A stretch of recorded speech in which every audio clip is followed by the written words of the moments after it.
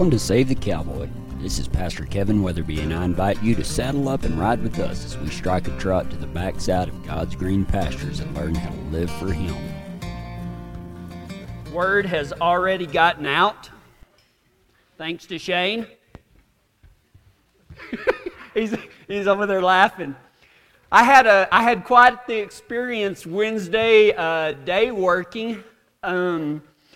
So I get up there and I told people on Tuesday night we were having band practice, and I left about 30 minutes early. I said, I got to go try to catch a horse before it gets dark. I got a day work tomorrow. So driving along, I was like, Lord, just let one of them be in the pen, because that'll be cool. So I come down down the hill into the valley there, and there's Ace standing in the water like, oh.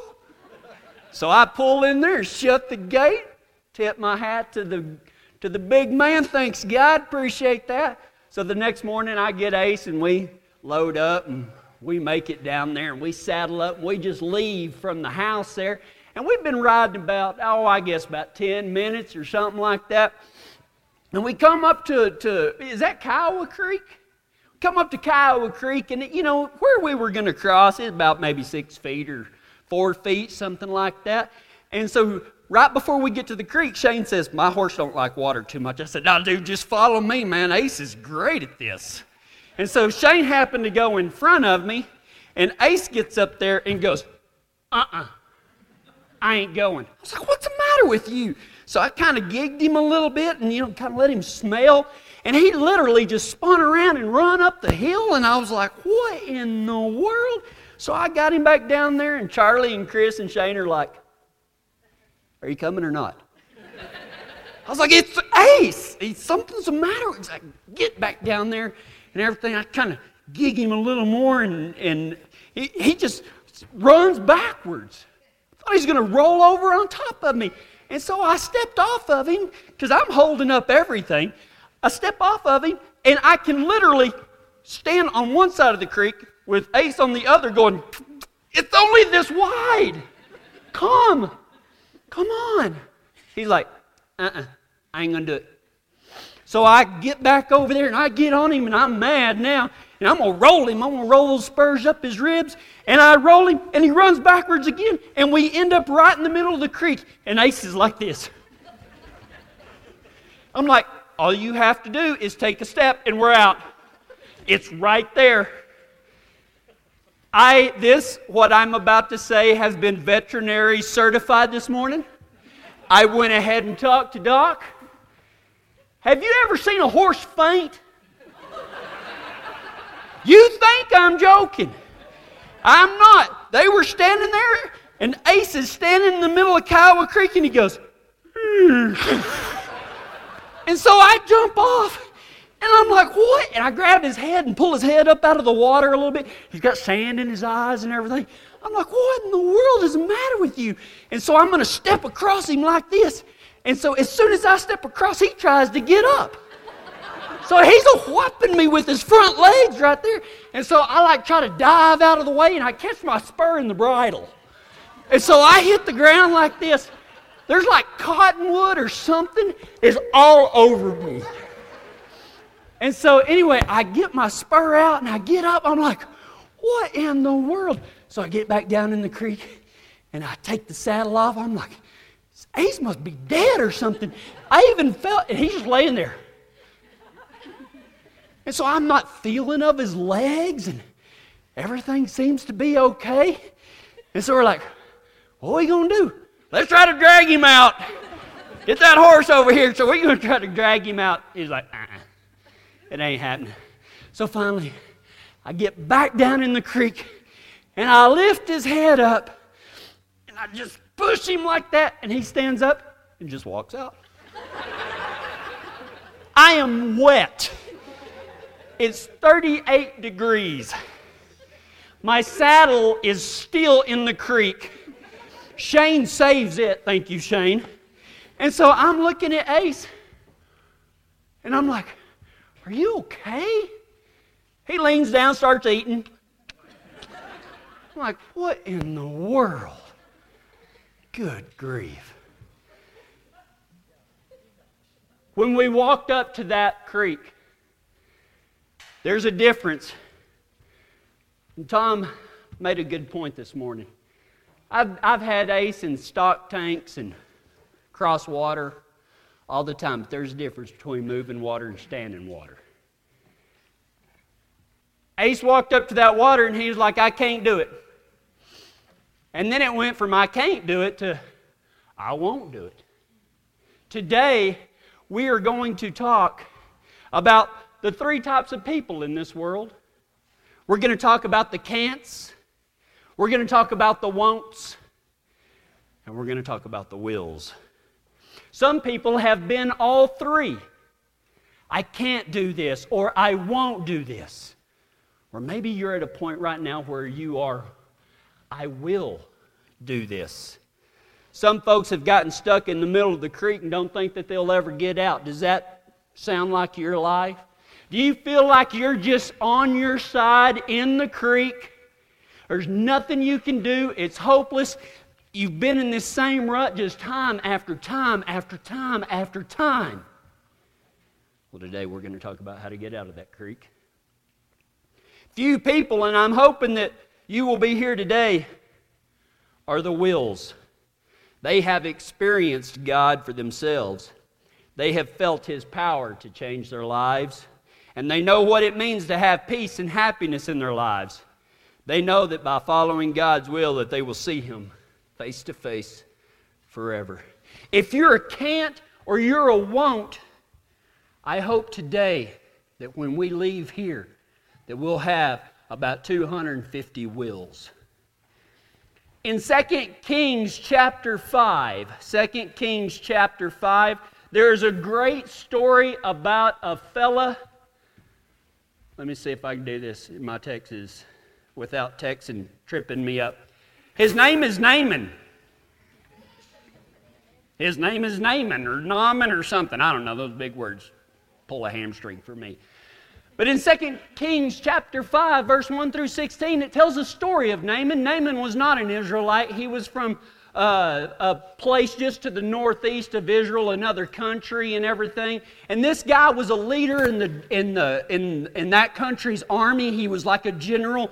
Think about Gladiator, I'm General Maximus or something. That's kind of what Naaman was. He held a very, very high position. He was very influential. He didn't report to anybody but the king himself. And Naaman had leprosy. We don't know when he got it. We don't know how severe it was, because usually leprosy was the AIDS of that day. And usually people with leprosy, they shunned them and they pushed them out and quarantined them and everything like that. But that hadn't happened to Naaman, so maybe he had just contacted,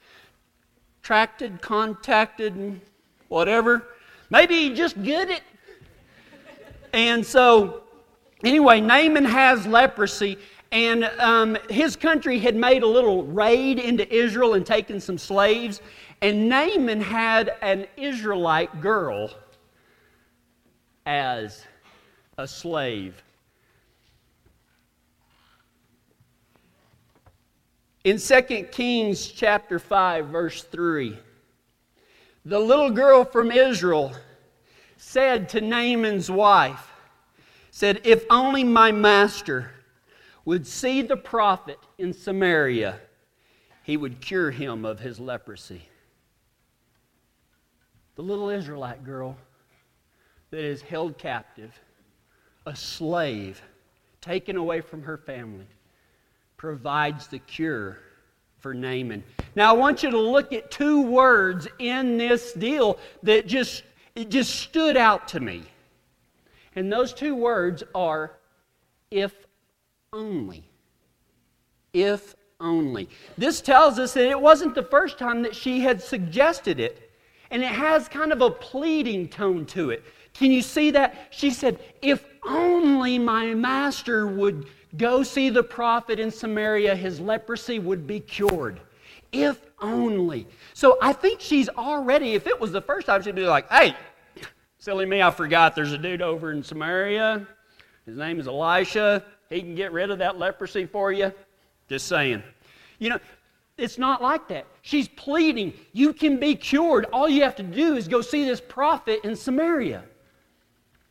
Why didn't he go from the beginning? Why didn't he just pack up his stuff and just go? Doubt, maybe. How about pride? Here's this little Israelite girl going to tell this big general that reports only to the king what to do.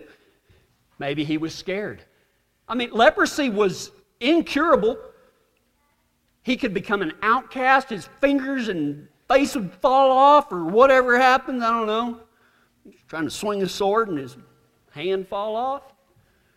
I mean, I think Naaman's having a pretty rough go of it. Maybe he feels hopeless. And maybe he just thinks it's bull. What would you say? If you had an incurable disease and a little slave girl said, hey, go see this fellow over here, he can cure you. I guess today a lot of us might go try anything. You can get cured on the internet for all sorts of things. 1995. There were probably 100 different excuses that Naaman laid out that started out with, I can't, because, and you can fill in the blank. A lot of us can fill in that blank with our own excuses that we've made for not following God. I can't because my friends will think that I'm weird. I can't because I like my life too much. I can't because I just don't think that all of this goody two-shoes and I can't because there's a bunch of hypocrites out there. So I can't follow God because them hypocrites.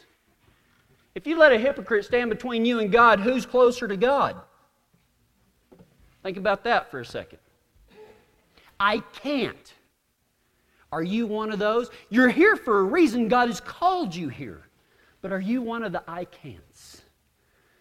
Naaman finally goes, and he takes a bunch of money, and he takes it's like a traveling caravan, wherever he goes, and he's in his chariot, and he's got all this gold, and he decides to go, and he's got a letter from his king, and all of this, and he goes up to Elisha's house and says, I am General Maximus, Naaman, whatever. Elisha don't even come out and see him. He just says, tell that dude to go wash in the Jordan River 7 times, he'll be cured. And so a little servant goes out there and says, hey, Elisha says, go dip yourself in the Jordan River 7 times, you'll be cured. And Naaman gets ticked off. He's like, this guy, I am Naaman.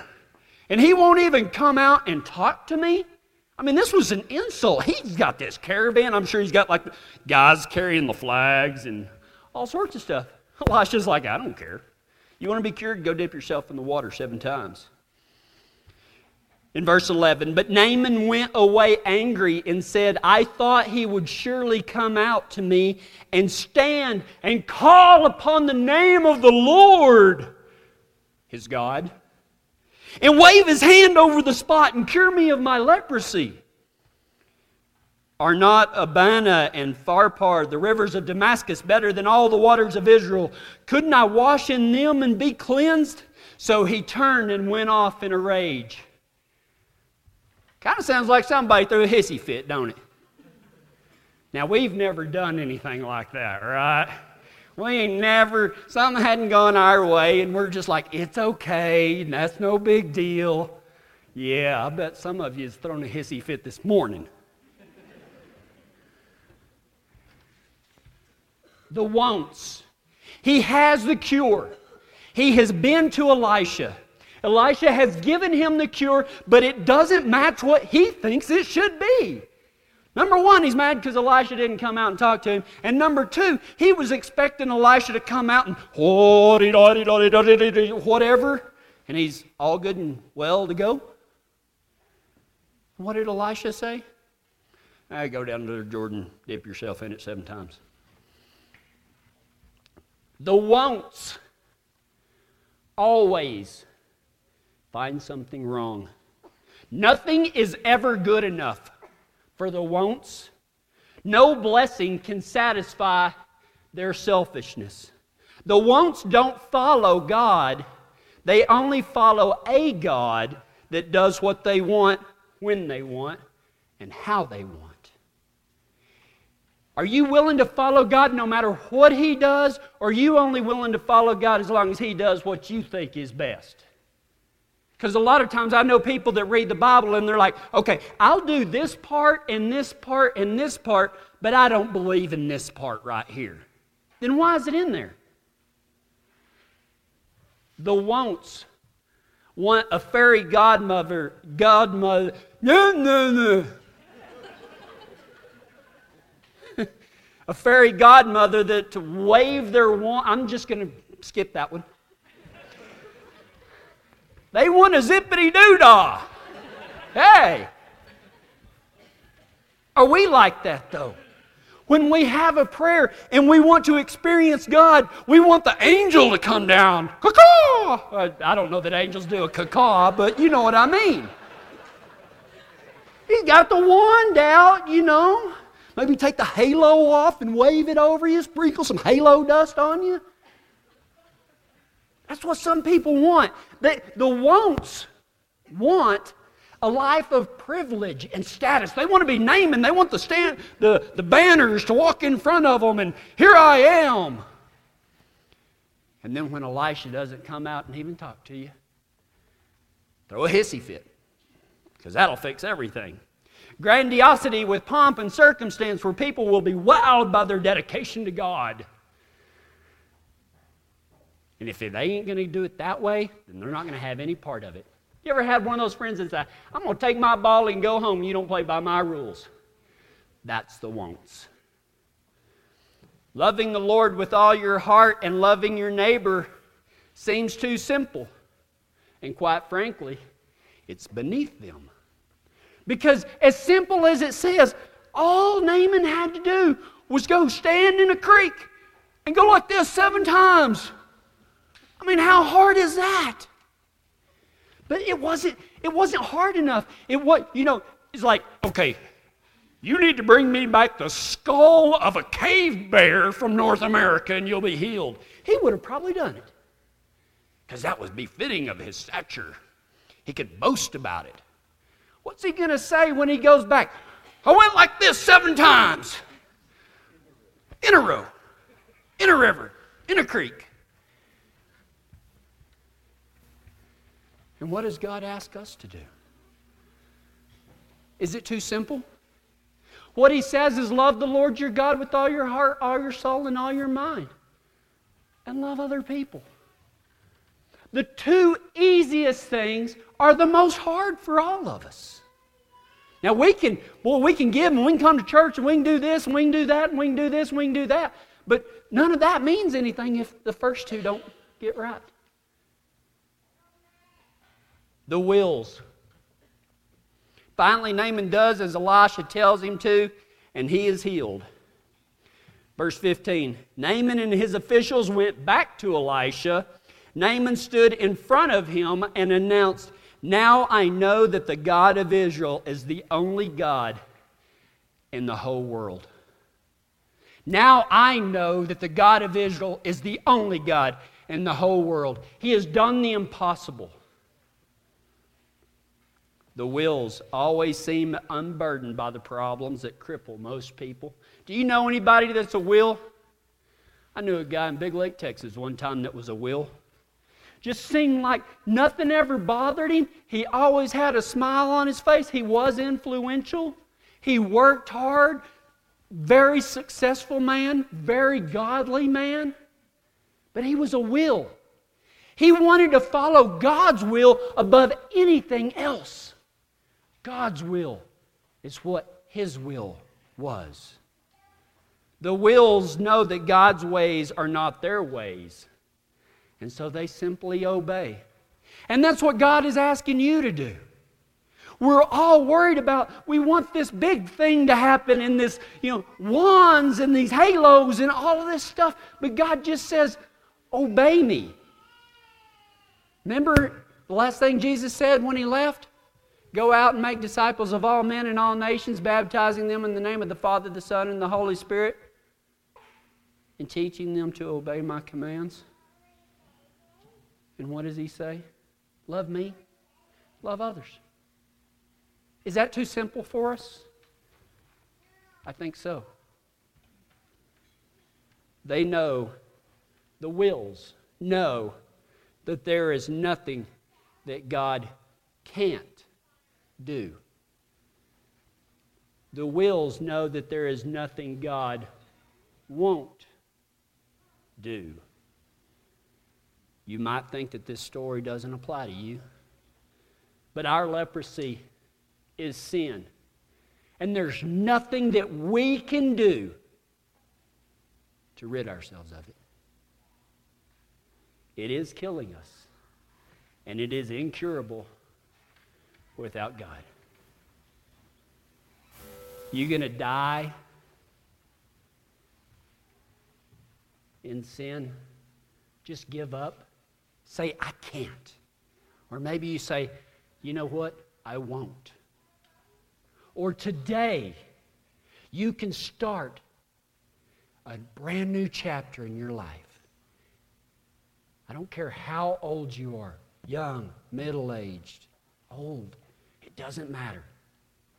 Make a decision today to be a will.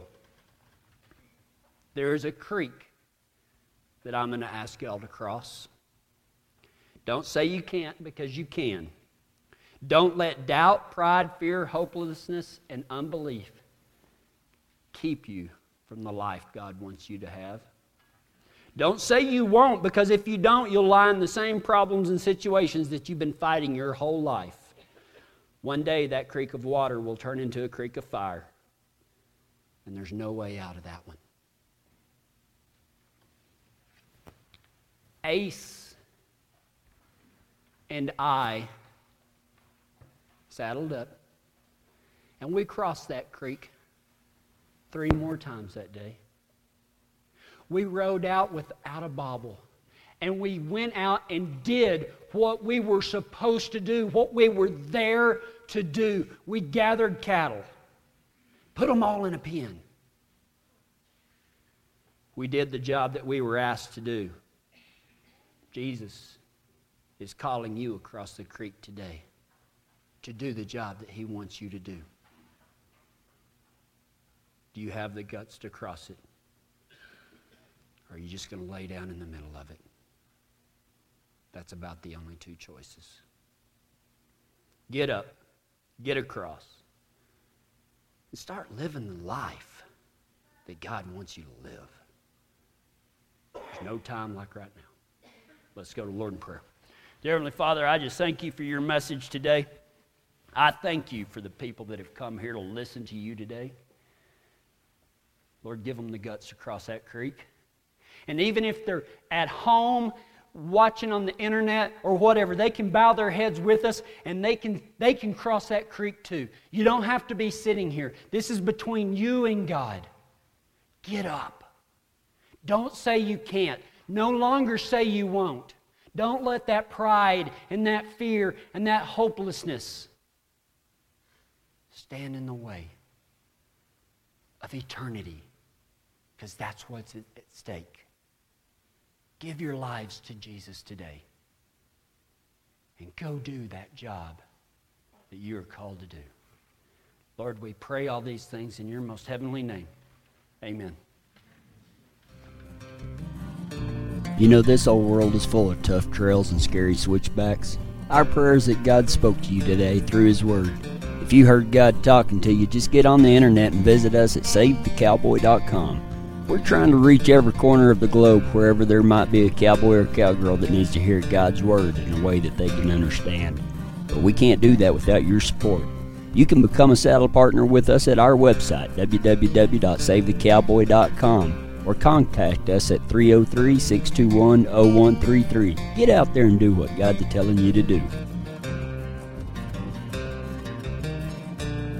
This program was brought to you by Western LLC, facility development for the oil and gas and aviation industries across the western United States.